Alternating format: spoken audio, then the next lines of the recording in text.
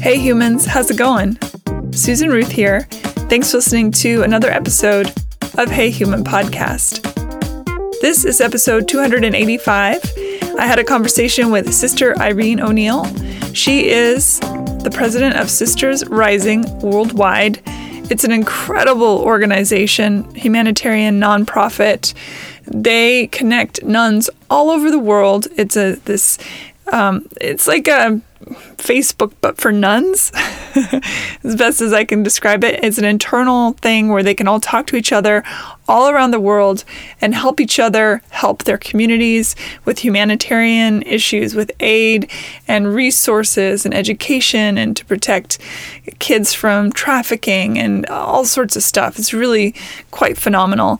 And Sister Irene O'Neill, is phenomenal. She's also the former executive director of Sisters of St. Joseph of Carondelet Ministries Foundation. It only took me 20 tries to say Carondelet right, and I probably still got it wrong. She's the board chair also of Bethlehem University Foundation. The woman is a powerhouse. She resonates with love and kindness and empathy and wisdom. I could have talked to her all day. Really, really cool woman. So I'm so excited for you to hear this episode. And it's important to note that if you'd like to help Sisters Rising Worldwide, it's really easy, srw.org. You can learn all about them, even more than what we talked about on the show. So definitely check it out. They do incredible stuff for the world. And we need all that. We need all the help we can get. So, all right, in other news, Hey Human can be found on Instagram and Facebook for the social media. My personal social media is Susan Ruthism. You can find heyhumanpodcast.com by going to heyhumanpodcast.com. It's that easy. And on there, you'll find a links page. Every episode gets its own links page. This one is no different. And we talk about so many fascinating things. I had a really good time putting together the links page for y'all. So lots of information there, including a way to directly connect to Sisters Rising. So that's important to me as it is to them. You can email me, susan@heyhumanpodcast.com. Love to hear from you. Rate and review Hey Human on iTunes or wherever you get your podcasts. It's super helpful, and I very much appreciate it. If you want to check out more about what I do, go to susanruth.com, and you can sign up on the mailing list there. And every once in a while, I'll send out a mailer with all sorts of fun things on it. So definitely sign up for that if you're interested. And I think that's about it. Thank you for listening. Take care of each other. Be well. Be kind. And here we go. Sister Irene O'Neill, welcome to Hey Human. Thank you. I'm happy to be here. Yeah, I learned about you through Michael, and he is extraordinary. And I did a little project with him a few weeks ago, and we were chatting, and I noticed a pin on his lapel. And I said, explain to me what the pin is for. And he said, it's Sisters Rising Worldwide. I said, well, what's that? And then he gave me a little synopsis and told me about you and just the true, purest love in his voice and his body language and everything when he talked about you and the program. And I was like, oh my gosh, I have to talk with her. Do you think she'll talk with me? And he said, I think I can arrange that. So here we are. Yeah, well, I'm glad. I know Michael is so awesome. He is really, he spreads good news. Let me tell you, he is good news. He seems to really understand what empathy is and what charity is and what the, that true idea of what love is supposed to be, that non-reciprocity is just, it is for its sake thing. Yeah. So anyway, enough about Michael. Okay. Do you prefer to be called Sister or Sister Irene or Sister O'Neill? You can call me Sister Irene. Sister Irene sounds good. Sister Irene. Okay, great. Let's start with what in the world got you to become a nun? That doesn't seem like your everyday thing. Even if you're raised up in the Catholic school system, which is an exceptional education, still there's I imagine, a bit of a chasm to get from student to nun. Exactly. Well, yeah, exactly. It's kind of a long path. Well, actually, when I was young, we had nuns in elementary school, and they were just really fun. And I thought, I mean, I didn't think, I think everybody maybe thought about being a nun, all the girls at that time, but they were just really fun. But then you get to high school, and the boys are so cute. And I was in an all girls school, but we had a lot of dances and stuff. And, we got to know the boys, and that was really fun. So wasn't thinking about being a nun then.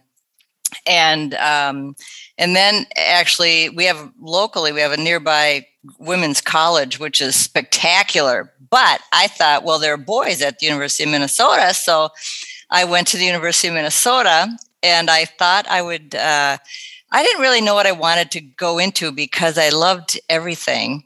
And I thought, but maybe being a drama teacher would be really fun. And so I ended up taking a class that turns out was taught by a sister of St. Joseph, which is what I am, from the college, the women's college. And she's an upper Midwest consultant in this. She was teaching, the class was how to teach teachers how to teach drama. And so I thought, well, that sounds fun, Anyway, what I noticed within just a couple of class periods is that what she was really doing was teaching children how to love themselves as they are. And it was so jaw-dropping for me at that time and that age. I was probably 19 years old, and I got it. And I didn't know that the Sister Peggy was her name, that she realized I got it. I thought that was, it was jaw-dropping, and I thought maybe everybody understood it, in the same way.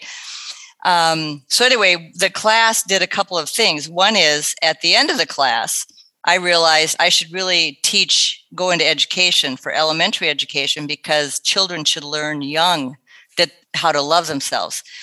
And so anyway, that was one thing. But at the very end of the class, Sister Peggy comes up to me and she says, I give these workshops, in these other different states, and I messed up. I have 2 workshops on the same weekend, 2 weekends from now, and I'd like you to take the one in North Dakota, and I'll take the one in Iowa. So, oh my gosh, what was it? So I thought I hardly even understood what it was, but I also knew that I understood the concept. I knew how to do it. I felt confident there. So she said, you come to my house, and I'll have all the materials you need ready for you, and I'll put it in a suitcase, and you'll be ready to go. And so I went to her house at dinner time. So we went at dinner, and between, passing the bread and the butter, they would say, so how was your day, to the other sisters sitting around the table? And that was jaw-dropping. They'd say, oh, this family of 10 came up from Texas, and it was, it was middle of winter in Minnesota, which is horrible. And, they didn't have a place to live. They didn't have any food. They didn't have winter clothing. She said, well, I just called sister so-and-so for the clothing, and then the sister so-and-so for the food. And then I thought, oh my gosh, they got to go somewhere. Well, then I called sister so-and-so. Do you have room for 10? Oh, yeah. And that was just one of the nuns sitting around the table. Then another nun, she teaches at the college, and there was a student who looked sad. And now here I'm at the university, and we have classes of 500 almost. You don't think of anybody noticing you.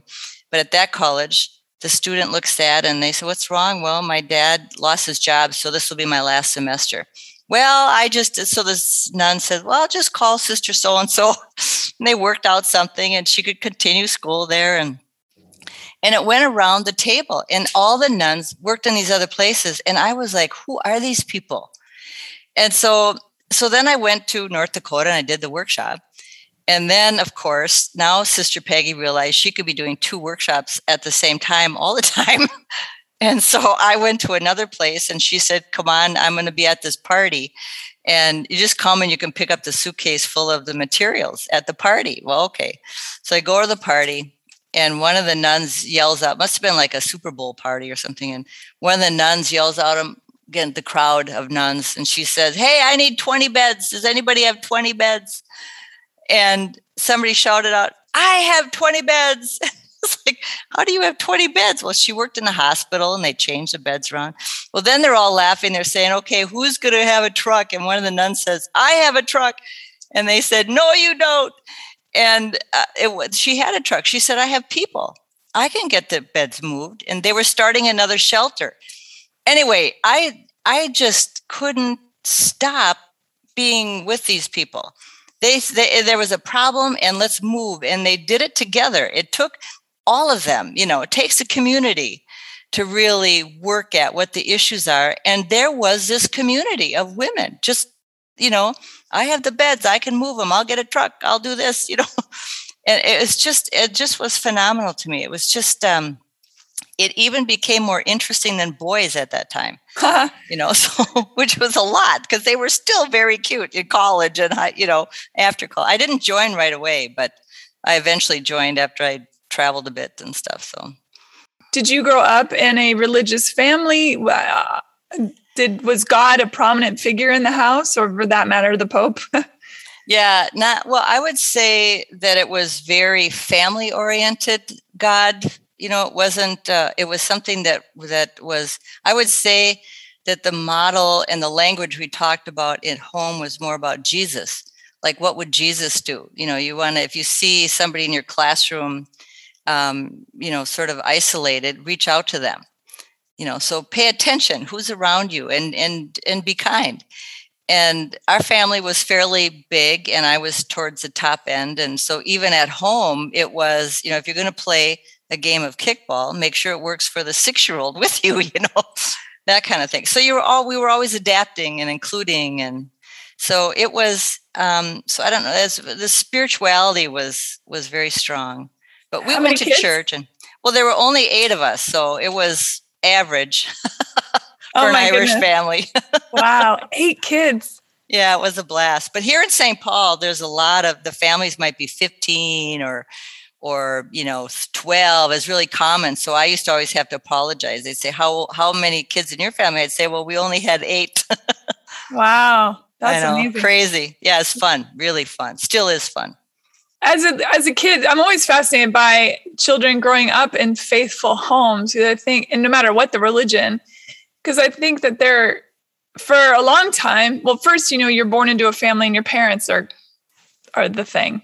And then you start to understand the thing outside the thing, or whatever that is. And for you, do you remember a point where it shifted from, I believe these things because my family believes these things, to I believe these things because I believe these things? Oh, yes. Yes. When I was in high school, and the Sisters of St. Joseph taught me there. And there was a class where they said, this class, what we want are your questions that are outside the box. And so, high school kids will say stuff like, why do you have to go to church on Sunday? Why can't you go to church on Tuesday? Why do you have to? So you ask, why are these rules important? And so what kind of happened was there was a great freedom to say, well, why?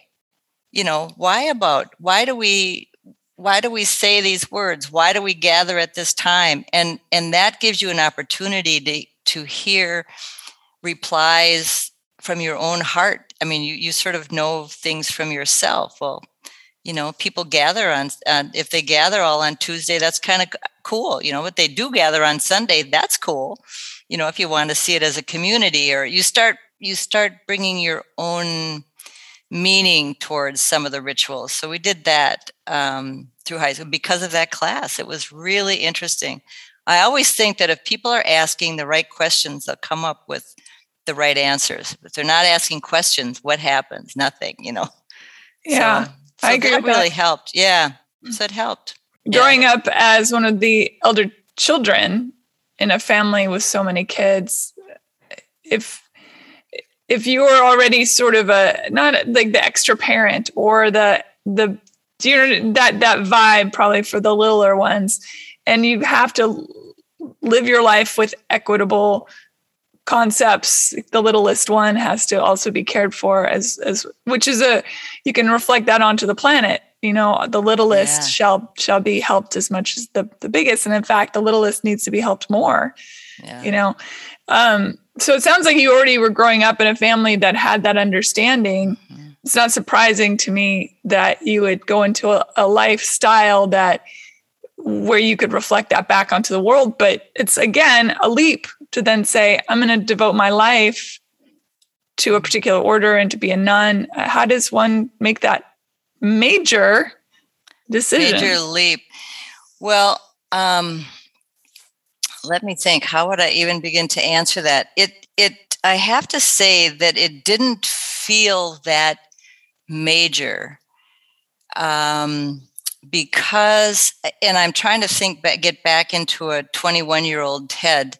Well, I didn't join till I was 26, really, or somewhere around there. But so that those young years, you know how that generation and every generation, that those ages feel like we got the answers. Okay, now, we're the adults now. They put the old people off to the side because, boy, we got the fresh ideas and, Sure. And so there was, for me, I saw with the sisters, this ability to change society, literally right in front of your eyes, change society. And how they did it was by lifting up the people who needed to be lifted up. And they could do that. They would say, let's just start a school for the immigrants here. Let's just do that. Well, we've got a problem over in this area with homeless people. Well, why don't we start like a prayer community, and we can just invite them in, have hot lunches, and the prayer we could just open the newspaper and say, who do we need to pray for today? And how are we going to do that? And how,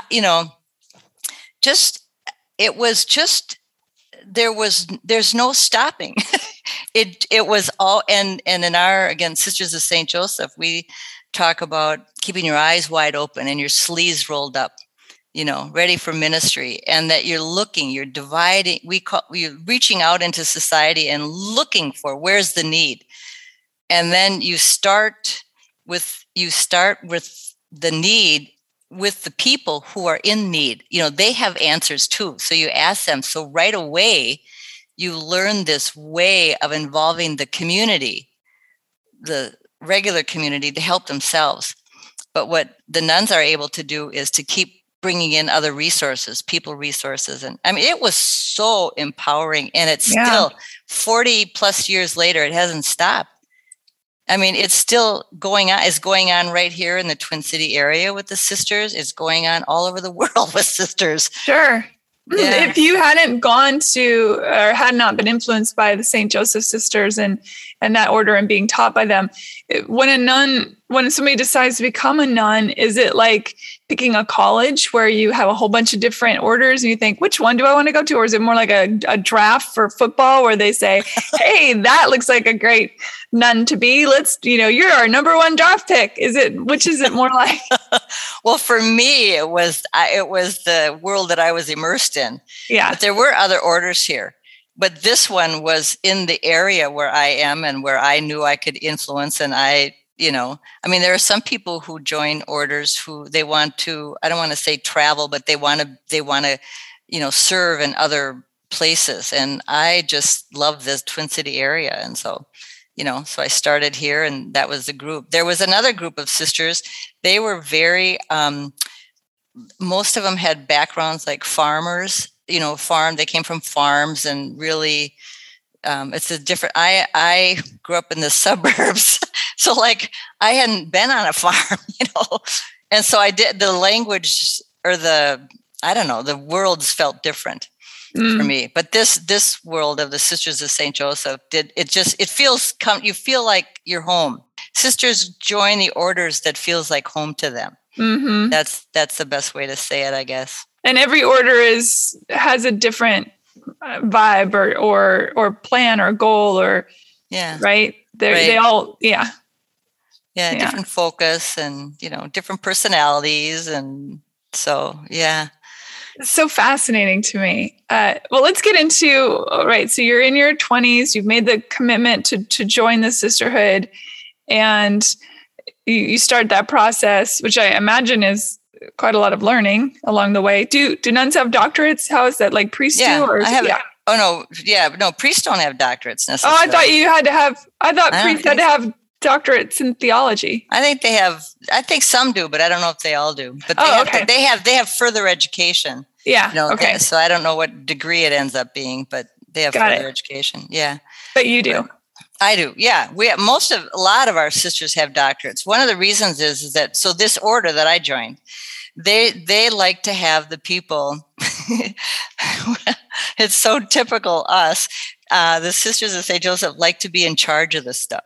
If you could direct the hospital, then that's really great, because then you can say, we're going to welcome the people in the streets, and we're going to train our staff to learn how to be with the people, because these are our people. We want to be able to run stuff. Now, not everybody has a doctorate, but we have our degrees we have a lot of degreed people.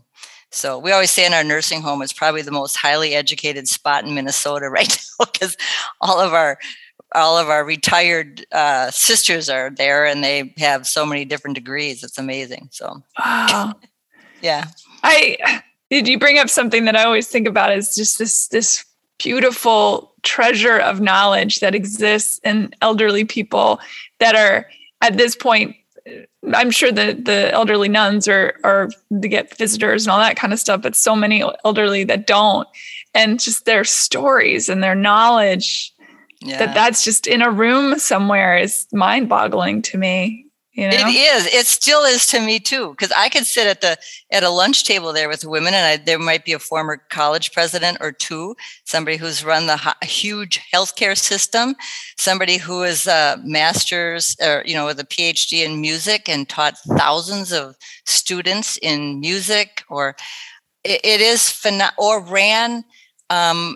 Founded and ran several social service agencies that are still flourishing 50 years later. It is amazing. But, what they do is they talk about you. If you came there and were sitting at the table with us, their interest would be you.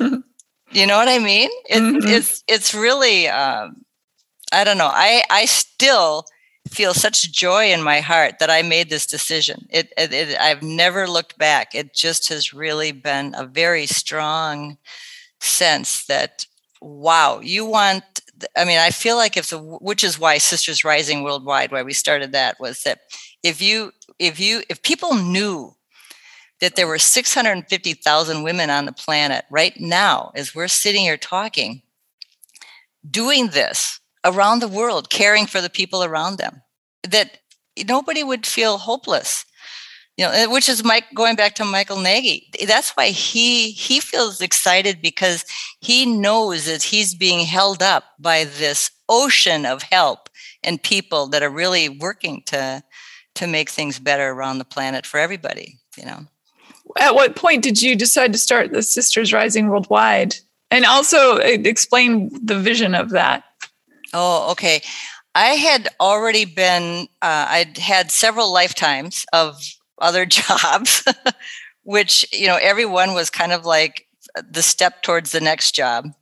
And so finally, so for a while, after I got my doctorate in education, then I was asked by the sisters to start a foundation to fund our free healthcare system and all of our social programs that we have in the metropolitan area. And it was through that process, which I did for 20 years, that I was running into people who had resources that could fund, the planet. I mean, really, it was, and I remember thinking, oh my goodness, that's too much money for us. We don't need a gift like that, thinking like that.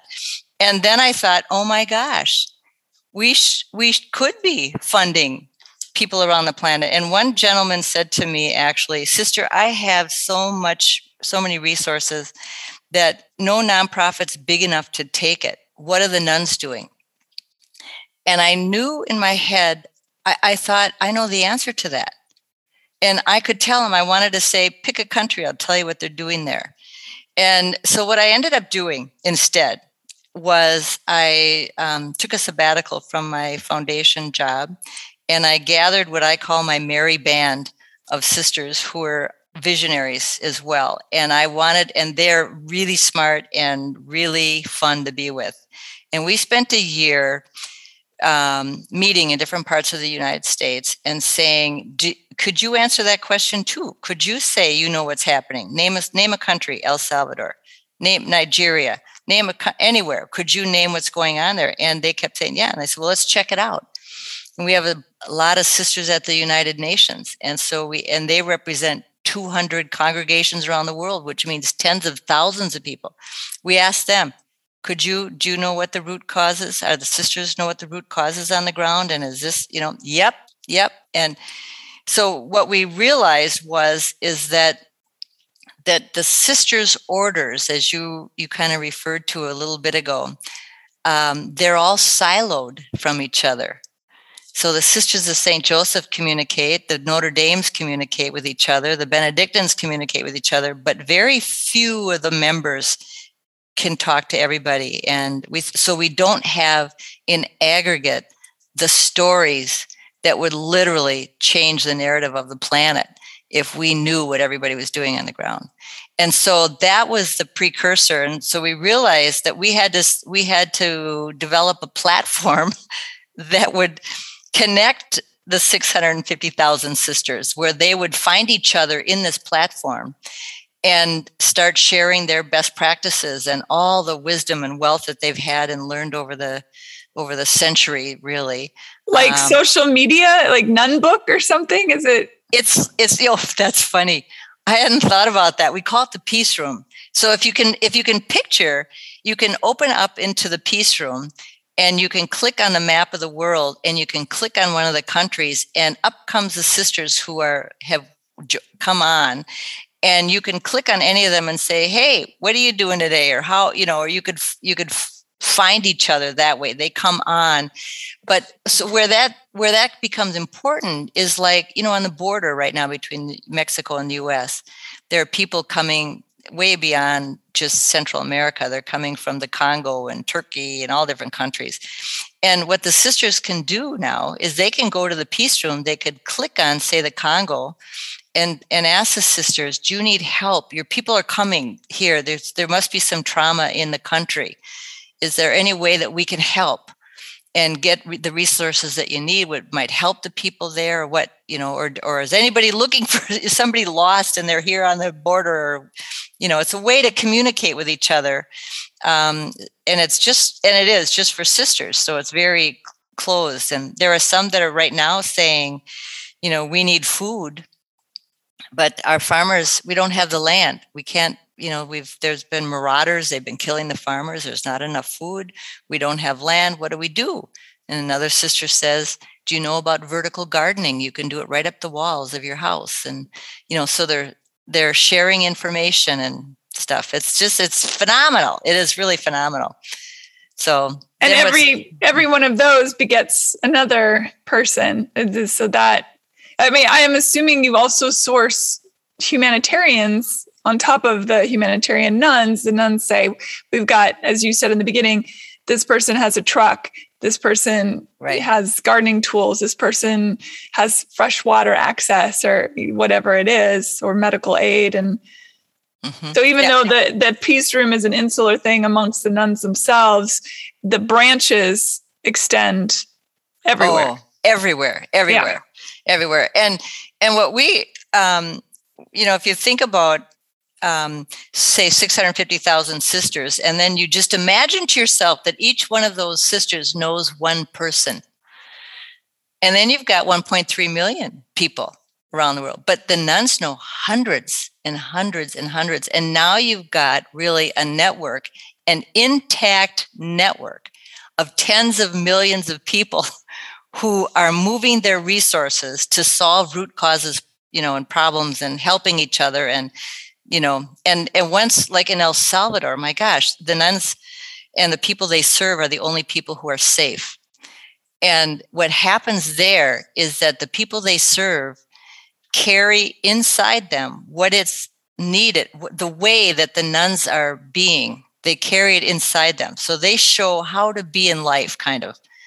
And the people that go through their hands now become respected and known by their community in the same way that they treat the nuns. And so it expands through the people.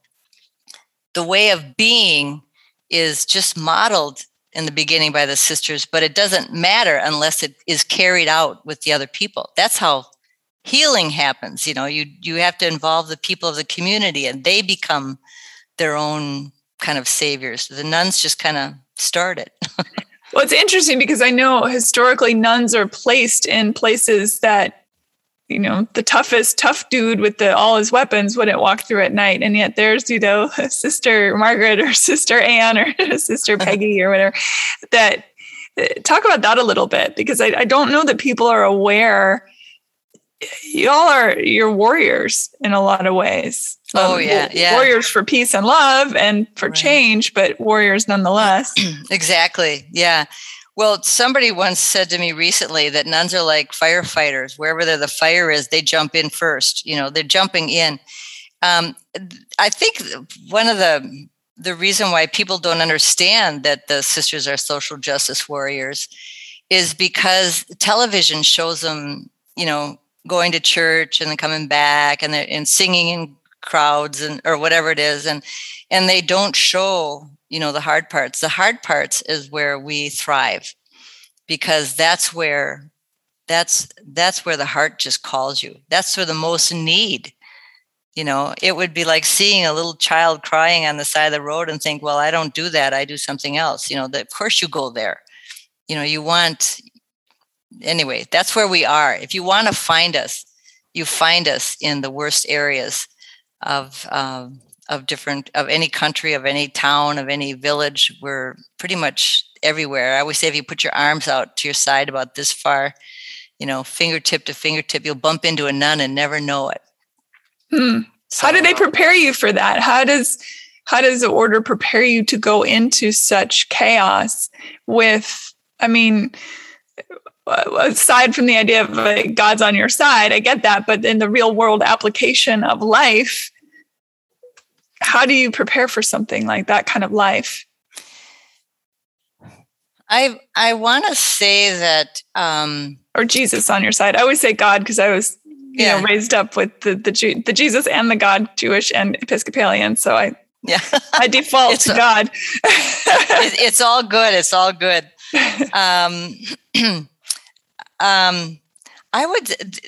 There's something about the power of a community. So even if I went in someplace that was dangerous by myself, I would never feel alone. I don't feel, I have the whole community. I have not just the Sisters of St. Joseph, but all the sisters are part of me. And so there's a huge swell of power. That power I was talking about when you're 21 and 22 and you're going to change the world? It doesn't go away. It stays with you. That sense, because of the community, it's so strong, and it doesn't, what do I want to say? Everybody's included. Like you just mentioned the different faiths, we don't distinguish between faiths. We don't, like, oh, I'm only going to help Catholics. I'm only going to help this kind of person. It's not, everybody counts. And so there's nothing to stop your heart from reaching out. And do you know how that feels? I don't know if I could. I know how that feels. Yes, I do know personally, I do know how that feels. And it's lovely. And it is a big bummer, if to be frank and candid, that I think there is a huge disconnect for many people when it comes to religion. Any and all, that they do get very insular, or what's mine is mine and everybody else can fend for themselves. Because I think, let's start with the golden rule and the Christ consciousness in general, that is so missing the point to me. Yeah. That it's a real bummer. It's a bummer that sometimes human ego really messes up this divine purpose. Right. And even if you're a scientist and you don't believe in religion, you can't look at a flower and not see, the Fibonacci sequence, for example, or something like that, and not see the power of the all of whatever that is to you, and not then look at another human being, regardless of size, shape, color, religion, orientation, whatever, and not see that same glory. You don't get to pick and choose what a miracle is. A miracle is just a miracle. The fact that we exist is the things that have to align in order to create a human being is so astronomical. Yeah. Do you know what I mean? That whether you're a science person or a religion person, how do you not see that? And then shine that light with a capital L, onto every being that exists. Yeah, right. Well, I know, oh my gosh, there's so many fabulous conversations we could be having. I do you remember the periodic table in high school? Yeah. Okay. I always thought that really the basic elements of the universe really is love. It's one thing, it's love. And that things thrive when there's love. And, the flower grows, the plants grow. I mean, they grow and you love them back. That's the energy. When you see beauty, don't you love it? I mean, that's the energy that comes out. And right now, when I keep looking at these colorful trees outside my window, it just like blows my mind. It's so beautiful. And just there's beauty. And then when you break love, that's when you get something that doesn't, it breaks the universe. If you don't, you get the negative of everything. And it seems to me that those are the basic principles that we're operating on. But if you think of, that everything you're looking at and experiencing is love. And if somebody is sad and missing that or feels hopeless, to me, I just want to reach out. That's my innate movement. And I think it's innate for human beings. I think it's innate for life. I think that, that you see puppies pile up and sleep together, and you see, the mothers taking care of, no matter what form they're in, taking care of their young. And I think that love is a powerful energy that if you just wake up to it, it's not about religion at all. It really isn't. No. How do you think it is that the sisters can go into these very dangerous places, and that there is this, I would throw awe into the mix. I'm sure that the people, maybe like in gang places where the gangs are, in anywhere in the world where there's gang warfare or that kind of situation where child soldiers or anything like that, there's like this bubble around the idea of a nun.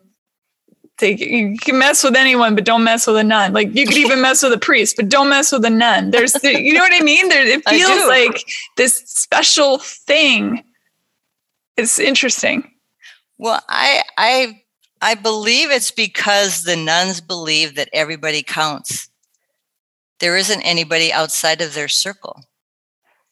And so I heard in Venezuela, when things were falling apart and they were stopping all the food trucks and everything, they were stopping, and things couldn't get in, but the nuns could deliver food.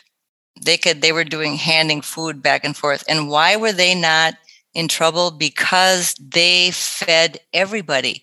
They didn't say, what side are you on? They didn't say any device, anything. It's like, are you hungry?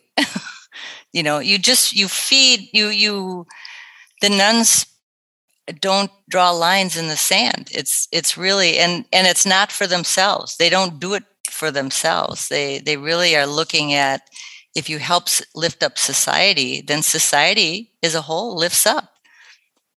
Everybody flourishes. It's so interesting that the power behind all of that when I think of the Catholic Church, and maybe this is just me, but when I think of the Catholic Church, I think of a patriarchy. But in fact, it's really run by these women, these selfless mothers to all.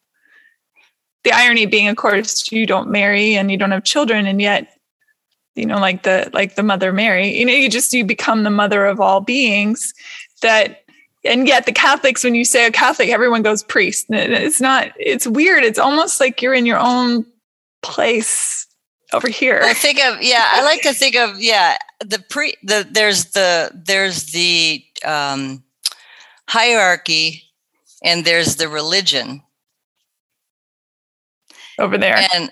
And the sisters emote spirituality, which is something that everybody has a spirit, and the spirit is fed by love. And seeing that and knowing that, and it comes right from birth. I mean, you that innate love, mother, baby, that intense feeling that happens. And it's not about a doctrine or anything like that, except love. And then when if you read anywhere, what do they say God is? Like I had a nephew who said, I'm atheist. And his mother was really upset about that. She came over to my house and said, yep, my son said he's atheist. What do you say to that? And the sister that I live with said, does he believe in love? And my sister said, oh, yeah. And she said, tell him God is love. And that's it.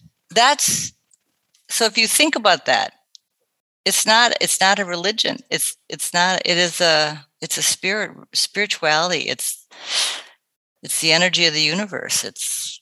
Yeah, absolutely. Does the Catholic Church at all fund the Sisters Worldwide? Do you have to find the money yourself? See, that you're saying no. This is, and I'm going to let you talk about that, but that is insane to me as well. Especially, just to dip my toe in the shadow of the things that are hanging over the Catholic Church and the millions and millions of dollars that are being expended for those situations, that money if those issues had been rectified so long ago, instead of people being moved from place to place and things buried under the carpet, that all these millions of dollars that could have funded such beautiful, important humanitarian education and sciences and healthcare. And it's mind-boggling to me. That's got to be a huge frustration. So that's like 12 questions at once. So yay, go. Yay, go. I love that. Good luck. Well, the sisters are not funded by the Catholic Church unless they're hired by the church. So if they're working somewhere in the church, I don't know, liturgical leader or something, or music director or whatever. But they do not, when you think of the hospitals and the school systems and the shelters and all that stuff that's going on, that's funded by the sisters. The sisters have to reach out and do that. And the good news about that is that we're not beholden financially to an institution outside, so that's really the good news.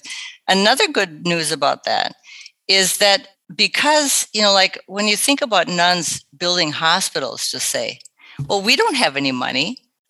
How did we do that? Well, it was because I looked at you and I thought, my gosh, you have bricks and a person over there has mortar. Would you help us have a hospital for your people in the community here? And so, see, that's do you see when I say the healing? Because the community comes together way beyond the nuns. It's not about the nuns. We'll start it. We'll say, we will make sure that this hospital is well run. We will make sure that there are, good nurses and doctors, and we'll get this going for the community here. It's not for the sisters. And so we're able to, that's where we get resources. So people want to help that because it's really also about them. It's not about, a building and taking care of a parking lot or whatever it is. I don't know. It's like Sister Peggy saying, or teaching something about learning to love oneself. It's the leader teaching people how to lead, not doing everything for them. Exactly. Yeah. I always tell people we try to work ourselves out of a job. Yeah. So that's it. Teach a man to fish sort of thing, or woman, or exactly. Yeah. So, and so to see, it is hard to see money wasted. There's no question, because, right now I told you a little bit about the Nigerians who are making the vertical gardens, and they're changing the face of Nigeria. $15,000. That's what it cost. And they're educating the youth, and the youth are growing the food, and the youth are starting to sell the food, and the youth will start to imagine themselves as grown-ups and being able to, that's game changing, generational game changing, $15,000. So it doesn't take a lot. What's hard, I always think what's hard is when people don't know about the feeling of giving. They don't know that when you give, you get so much more back. The person who gave $15,000 to Nigeria, can you imagine feeling that inside you? Oh my gosh, I changed these generations in Nigeria because I gave $15,000. But I think people have what do I say? If you don't feel full, it's hard to give. Mm. And so people give from a fullness. Mm-hmm. And if you don't feel full, even if you have millions of dollars, it's hard to give because you don't know that you have that in you. It's got to come from inside.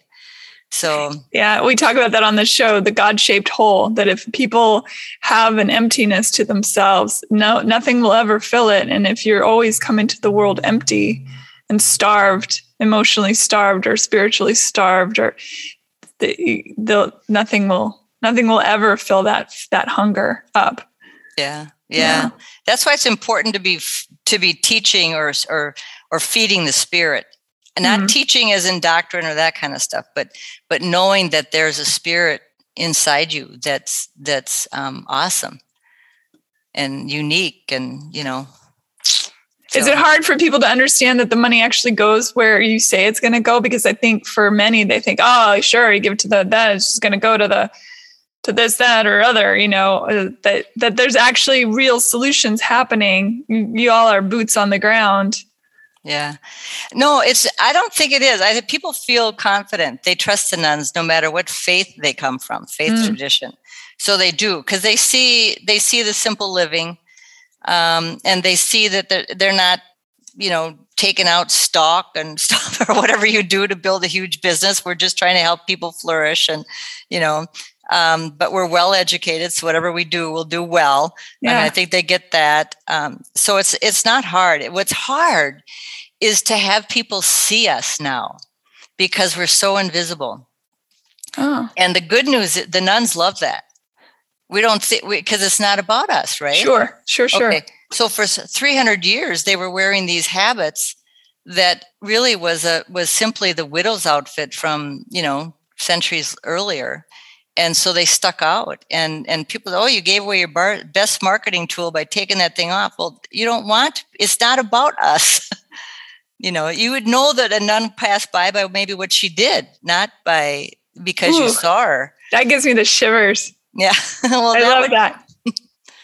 That's more what it is. And so people don't see us. And that's why with Sisters Rising Worldwide, if we could gather the stories and help the sisters with their needs in their areas, and then we raise up the stories, so they start to hear not so much the stories of the nuns, but they would hear the stories of the people whose lives were changed because, there was this intersection there, but also because donors gave to help them change. So we're making that connection. Sisters Rising, we call them waymakers. Our donors are like our waymakers, and that they just match up with a need, and then the flourishing happens, and then we're able to tell the stories.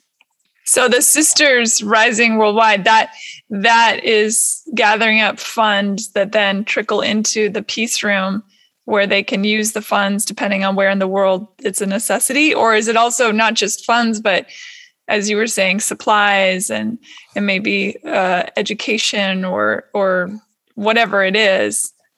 It's not just money, I assume. It's exactly. No, it's two parts. So it's really Sisters Rising Worldwide has two parts. Part one is the Peace Room, which is the platform where the sisters come in and they meet each other and find each other, and they can share best practices and stuff among each other too. But they also, in the Peace Room, they say, this is what I'm doing and this is my need. I need these resources. Does anybody have? And Sisters Rising Worldwide takes that content and moves it to our public website, which is srw.org. And it moves there. So the public can go on there. And at any one time, we have about 12 programs that we're promoting, that we're saying, this is, we could help. You can start tapping into the root causes if we fund these things. And so there's photos, and you can meet the nuns by video, and you can, and so that's where the money's. We do also crowdsourcing And so we're just raising money, and then we get it to the sisters. But sometimes the need is different. There was a little village in India where they kept asking for beds. Why do you need beds? Well, we have all these deaf girls. Aren't there any deaf boys? Oh yeah, but they put the boys to work and they traffic the girls. And so they're trying to save the girls. So the next question is, why are they deaf? Oh, well, there aren't any clinics up in the villages from where they come from.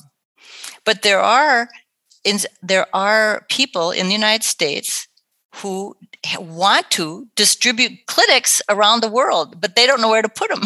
So we can connect people like that, or like, have you ever heard of the organization Alight? Mm-mm.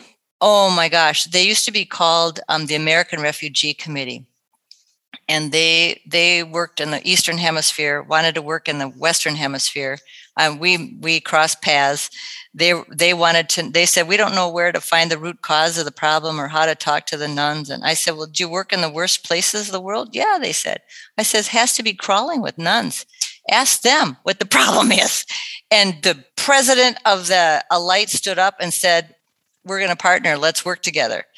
And so now, to this day, whatever they're working, they're trying to find the sisters first to say, what do you say the need is? And then that's what they do. That's what Alight offers.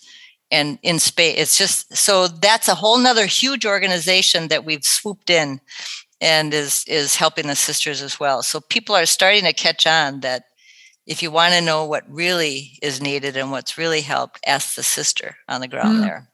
It's interesting you brought up the term root cause a few times. And of course, that seems like a no-brainer that one would go to the root of a problem instead of dealing with the branches. But yet that's not usually what happens. So talk a little bit about that.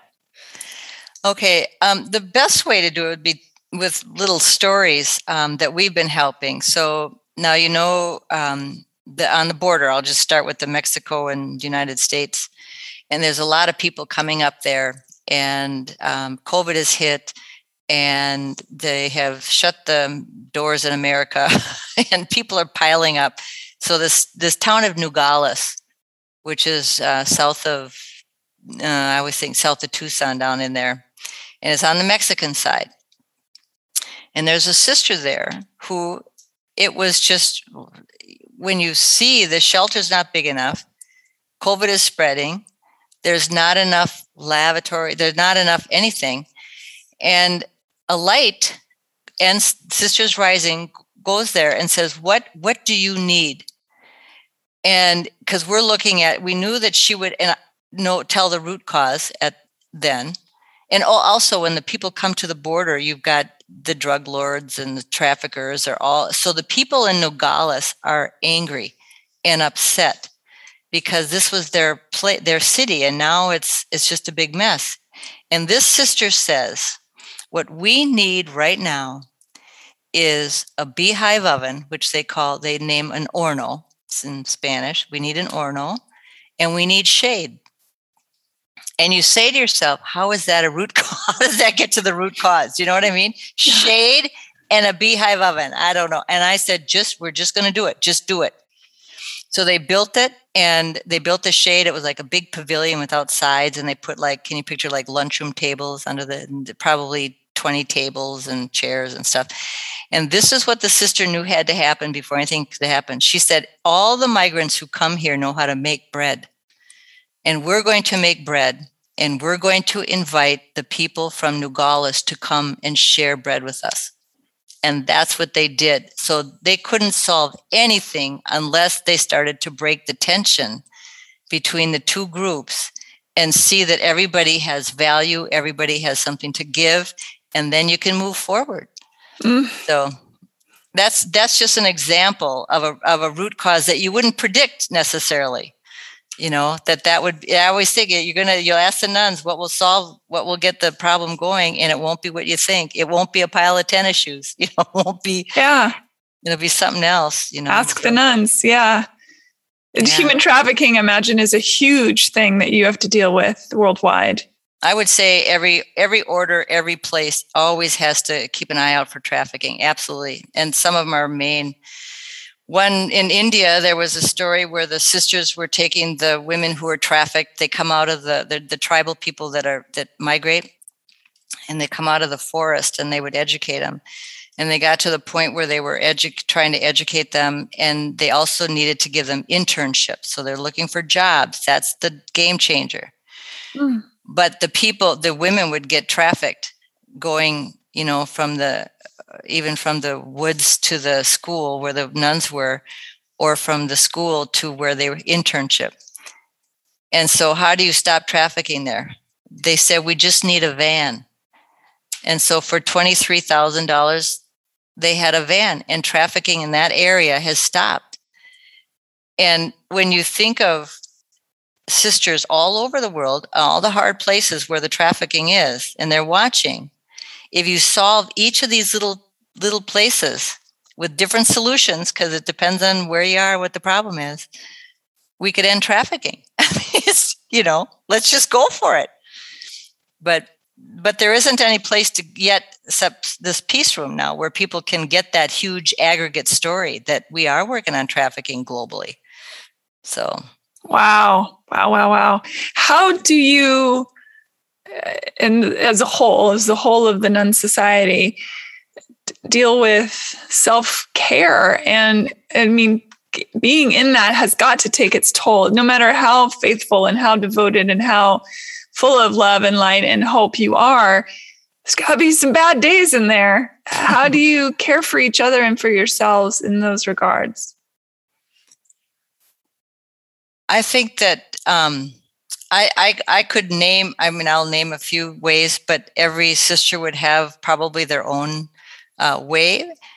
But one of the things is that in terms of like simplicity, okay, sometimes it's just having time to sit in your own chair in a room and it's quiet. It's not like you have to go on a big cruise or a big trip or anything. You just have to kind of get centered again. Prayer is a really important thing. I mean, I'm a meditator, but that kind of meditation, quieting, stabilizing, is really important. And no matter where I lived, I would never be poor because I'm educated. I have a community. I might not have enough food. I might not have something, but I can't be poor. So the sisters belong to this wealth of people. It isn't money that keeps us alive. It's people. It's community.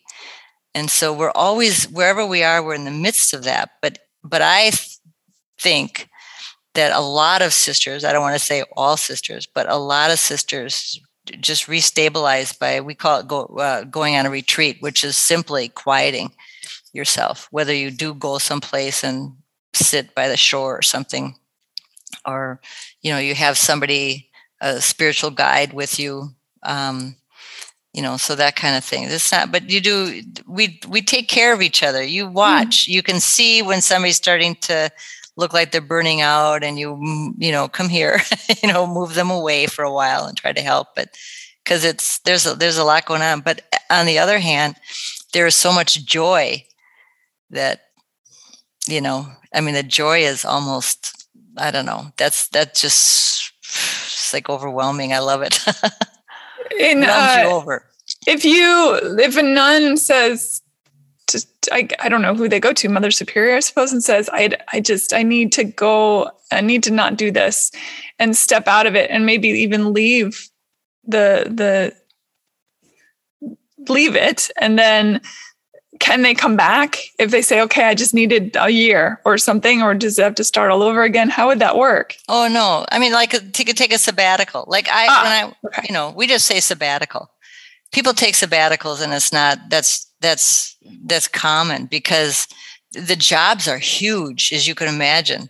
Anybody you see walking down the street, everybody you see has something in their life that they would love to just say, I am sad about this, or this is hard, or, whatever. Everybody has something. So if you're tuned into that, it can be overwhelming.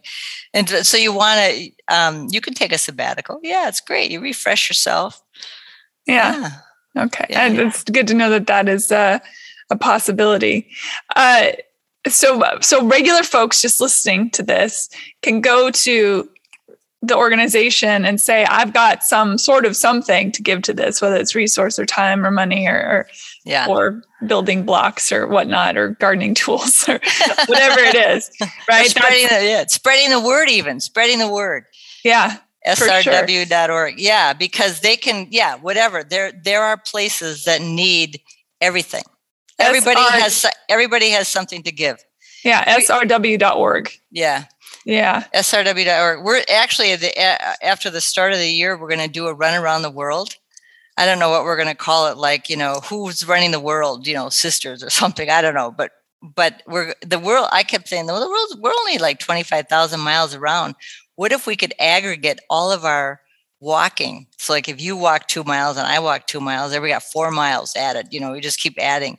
You could ask Beyonce to rewrite Girls Run the World and have it be Nuns Run the World and do a cover of that song. That would be great. Yeah. So we're going to get anybody who, I don't care if they walk their dog, they can register their dog maybe, they're walking a dog, the dog's walking too with them. Yeah. Anyway. All right. So I have some questions from listeners that have questions for nuns. If you're up for it. Okay, sure. Okay. I have it on here. So I'm going to just pull it off here. All right.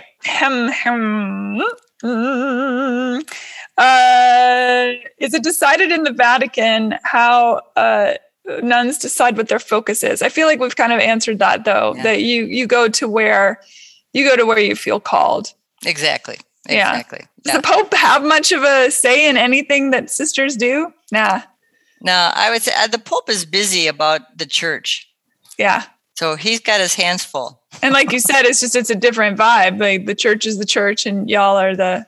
Yeah. He's working with his cardinals although the current Pope has a heart. He's very compassionate. Yeah. He knows the needs of the world. He knows he's supportive of sisters, very supportive in terms of, words and, he's. Yeah, I like this Pope. I think this Pope has got he's got it going on. Can you say that about a Pope? Is that rude? I don't know. How many orders, and you may not know the answer, so you can pass anything out. How many orders of nuns are there? And when deciding to become a nun, we kind of answered this one too. Do you visit? Oh, it's funny. A student will visit different colleges. That's exactly what I said. Yeah, that's funny. Yeah. Oh my gosh, there are hundreds of orders. Because a lot of them are indigenous, the goodness rises up right from the ground that they're born in, so they organize around the need that's there. And so there's hundreds and hundreds and hundreds of orders. Mm-hmm. Yeah. It's a lot of people. And you're saying about 650,000 nuns worldwide? Exactly. Yeah. Wow. That's makes me feel a little safer. I don't know why. Yeah, you should. You should. What is the purpose of those that are cloistered with typical little to no content? And then how do they support them or contact? And how do they financially support themselves? What's their purpose? Okay. So their purpose is prayer, and they, what they do, so we call them the cloister sisters or nuns usually. Well, anyway, I won't go into that, but anyway, so they're cloistered, and what they're offering the world is prayer 24/7.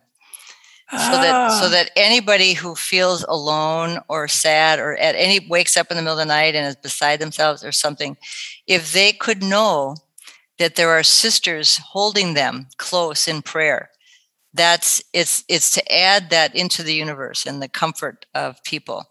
So I think it's a very important role. I'm too hyperactive to do that. I mean, I'm just a different kind of sister. I like to meditate, as I said, but sometimes I think, oh gosh, that would be really nice, for a month or something. But it's a calling, and it's powerful.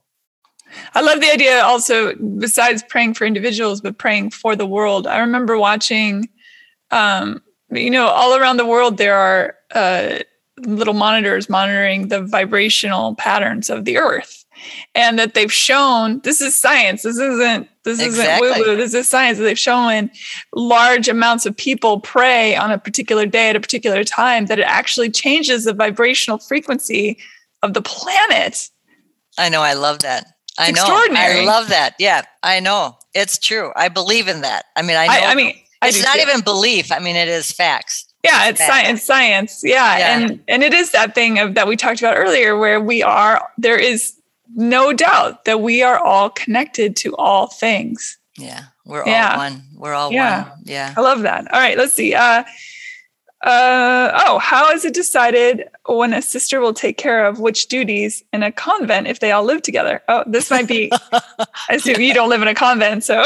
I live in a house, the same thing. I mean, there were 6 of us, and there were, another time there were 3 of us, and now there's 2 of us living in this house.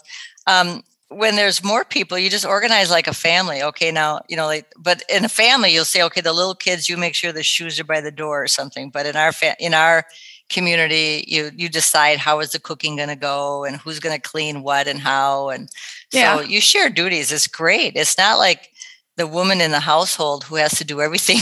Yeah. It's really nice, actually. We don't want to spend a lot of time on that. So we just divide up the duties, and then we're free, Yeah, that makes sense. This is great. This is like Ask a Nun Anything Day. All right. How often do you get to see your family? Do you go on vacation? So we talked about sabbatical. So how about seeing families and things? All the time. My big family is very much part of my life. And I used to have Camp Irene at my house, and the kids would come, and they'd have a weekend, and because I have 29 nieces and nephews, and just about that many great nieces and nephews now. It's just great. And so you get to know them, and, part of their life, and, family is very close. Yeah, that's great. Here's an interesting one. Do nuns go to the doctor's office, or does the doctor come to the nun? The nuns go to the doctor's office. Okay. And then this is sort of along the same line. Do you buy your own food at the grocery, or people who work there and bring it to you? This is, I think, under the understanding of a convent, which is kind of a different vibe, I guess. A giant convent full of nuns probably operates differently than a day-to-day nun. Yeah. There, again, there are some big convents, I guess. And usually it depends on age of people. Like our retirement place, there are people who buy for those who can't get out, or, Sure. but you still help each other. You have to help each other out. But it's like anything. Yeah. It's not, they have to think that the people there, we're just social justice warriors. We're not confined. We're probably more out in the world than most people. We're more worldly. If you think about it, the opposite, we're out there. But when we're at the dentist, the dentist will stop picking at your teeth because he wants to hear what you're saying. You know what I mean? Or you're aware of the conversations with people, the doctors, the grocery store people, we're out because you want to know, how are people? Is there a need here? So you bring up something interesting. Firstly, I love that this is what's so wonderful about this conversation to me, because I do think that people have just an idea, whether it's of what a nun is, whether it's the nuns they saw in The Sound of Music, or the nuns they see in Doubt, or like it's very cinema based. I feel exactly. Like. Yeah. So it's good to talk about this stuff, because I think it's important to get those messages out there. But I'm curious, what if you're a nun who says, I've always wanted to be a dentist, but I've always wanted to be a nun? I mean, is that a thing? Do you have nuns who are also medical doctors or dentists? Or my goodness. Absolutely. Okay, absolutely. Yeah. But usually what they're doing then, like we have doctors that work on the streets, homeless people in Phoenix, or the doctors, a lot of like our nuns in India, a lot of lawyers, a lot of doctors. Why is that? Because that's what the greatest needed. And why lawyers? Because they have laws on the books that said women are equal, but they never prosecute when the women have been gang raped or any of that kind of stuff. So what happens? The nuns become the lawyers. And so you're solving the issue. Same thing with the doctors. The doctors or the dentist. They'll get a van and you take the dentist's place, to where the people are living on the street. You help them. So that's the focus. You always think you need the skills. Yeah. That's the point of the good education. You want to be able to offer the best to those who need it. I love that. That's it. See, there you go. I never would have known that. I mean, it's logical, but it never crossed my mind. Like, wait a minute, I bet that there are nuns that do these other things too. Because you would think you would have to.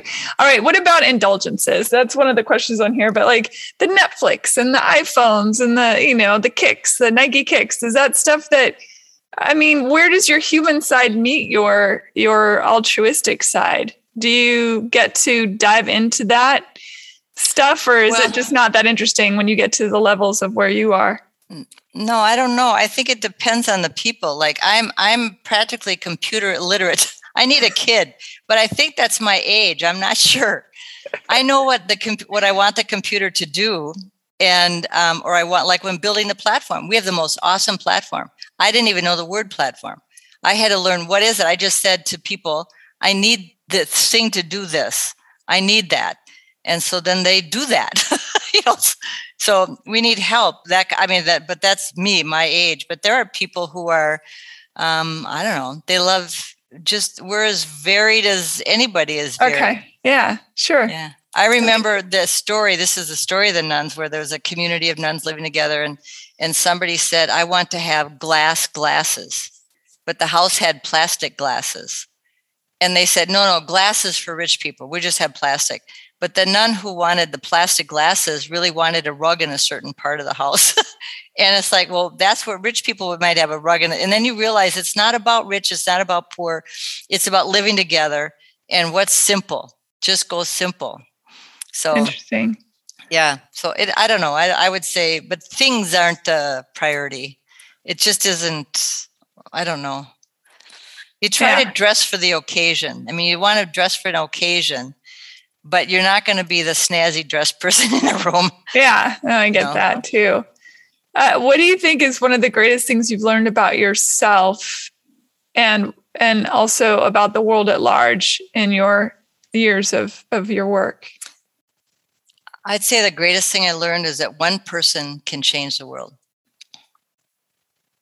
And each person on the planet right now is one person, and each person can change the world. And it's simply about love. If you love that big, your God is that big. The God of love. We say that, the great love of God is huge. So if you can love that, if you love big, change the world. And what about for yourself? What's something about yourself? I feel the same thing. I don't feel a stop. I don't feel anything can stop me. I feel that if, like bring on the problem, I've got people, there are people who would help. I just think, and there's such, sometimes I feel I don't know if selfish is a word, but the joy that I get overwhelmed with joy. It's just, what a gift that is. I mean, that's really, I feel full. Yeah. So it's hard to. I get it. I understand what you're saying. Oh, good. Have you had audience with this Pope? Oh, yeah. Yeah. What do y'all talk about? So, well, he's Spanish speaking and I'm English speaking, and my Spanish isn't that great. But when I've served on a board that brought me to Rome a couple times a year, and then we'd get to see him because of a university that I'm on, and the Vatican sponsors half of it or whatever. But and so he's just very you can see him listening. It's like he grabs you forward to, he wants to know who you are and what you're thinking about. But mostly, I tell him I'm a sister of St. Joseph. And so, and this is what I'm doing right now in my life or something. And he pulls it in. But he works a lot with the nuns now. There's a lot of groups and committees going on in Rome with the sisters, which is really good. That's new. So that's great. Yeah. I do get the sense that he has a bigger understanding of the world at large, maybe than some of the others have had. Like his humanitarian bone is flexes a bit more, which is wonderful to see. And maybe that's just the process of anything as it goes further into itself, that as any entity moves along in its being, that it either grows or it atrophies. Yeah. Right? I think so. And I think too, one of the variables that he has that's different is that he's from a community. He's from a religious community. He didn't come up through just the priesthood. He was always part of a community. He's a Jesuit. I love the Jesuits. Yeah. Yeah. Yeah. So, and that's a community. The community is where all the corners off of you, they round everything out. Yeah. So no sharp edges once you're living in a community. Yeah. And the thing I think about Jesuits as well is that their education is so important, but it seems like it's a curiosity driven. Yeah. To me, it feels like it's very curiosity driven, which if you're curious about the world around you, you can't help but being a part of an all, instead of being, the less curious you are, I think the more insular you become, and it cuts you off from the world. So yeah. And I think they've had a lot of people who come in with professions that are powerful, like Teilhard de Chardin came in as a physicist. I mean, and then you go into, quantum theology, and you could you awesome start mixing stuff. It's awesome. Yeah, I love that stuff. Sister Irene, you are a delight. I am extraordinarily happy that you are on the planet and that the work you're doing is, and you and all the sisters. I mean, it gives me hope, and I think it's easy to see darkness because it's what pays the newspaper bills and all that stuff. But to know that there is this great light and this great love that is operating in the world it really makes me feel good. Good. Yeah. I'm glad. Yeah. Let it wrap around you. It's always here. Yeah. So yeah. Thank you for your time. I really appreciate it. Is there any last thoughts you want to, maybe a little prayer for the world you want to say or anything like that? Oh my gosh. Well, I guess what I'd like just for sisters to know that sisters hold the space so that other people can grow. Think of that. So we put our arms around you, feel our arms around you, know that there are prayers happening 24/7. Whether you hear them or not, the energy can reach you. Wrap yourself in them. And I hope everybody has an opportunity to fill up with love. Fill up those holes, because it's there. And if you reach out to a nun if you want, like I said, where if you put your arms out, fingertip to fingertip out there, you'll bump into one. We're close. We're close. Yay. Yeah. Thank you very much. Thank you for everything, and thank you for listening, everybody. Bye. Okay, bye-bye. Rate and review Hey Human on iTunes or wherever you get your podcasts. Thanks. Bye.